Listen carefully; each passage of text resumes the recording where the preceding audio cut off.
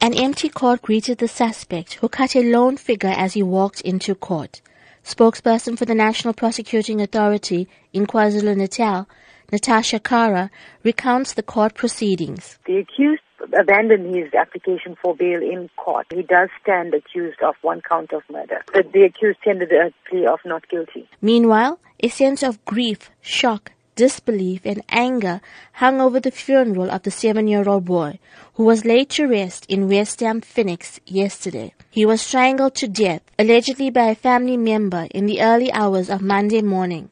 The boy cannot be named to protect the identity of his 4-year-old sister, who was with him at the time of the death.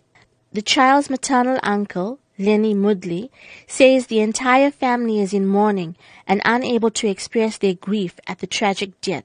It was too sorrowful to even explain. For a 7-year-old child, a different case if a baby was sick, knowing that he's going to pass away, it's fine. But for a baby's life to be taken away. Mudley shares memories of the love and bond he had with his nephew. Oh, he was excited for this weekend. We were going to go and get Nando's. Every time his mom tells Leniana is coming, he's excited because I always take them everywhere. Wherever they want to go, I take them. To the beach, pool. The suspect's brother, Raveen Kuber, says he is unable to accept the tragedy his family is going through. He says if his brother is guilty, he should serve his time. Still can't get over this. Still can't get over it. What I feel, he must serve his time for what he has done as a brother.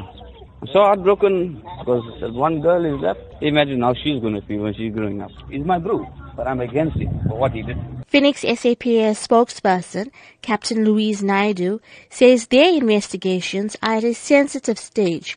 She explains how police made the arrest. When he was questioned about the child, he maintained that the child was asleep, and that is the reason why he was carrying him. Police requested to inspect the child, and he was adamant that the child was asleep, and so they forcefully conducted an inspection on the child, and it was established that the child was unresponsive. The child was rushed to a clinic. Unfortunately, he was declared dead on arrival. It is at a sensitive stage, but unfortunately, investigation has to continue, and the mother will be interviewed in the process as well. Meanwhile, clinical psychologist Dr. Sharona Rawat says there will certainly be long-term implications for the 4-year-old girl who allegedly witnessed the incident.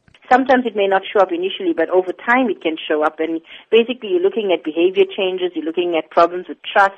Children of that age, they often feel that they are responsible for what happens in their lives. They feel that they have a hand in it. So you're looking at guilt. To see a loved one kill another loved one goes against everything that we know as human beings. Her sense of safety, I would say, is completely shattered. The case has been postponed until the 8th of June, pending further investigation. For Newsbreak, I'm Rachel Vadi.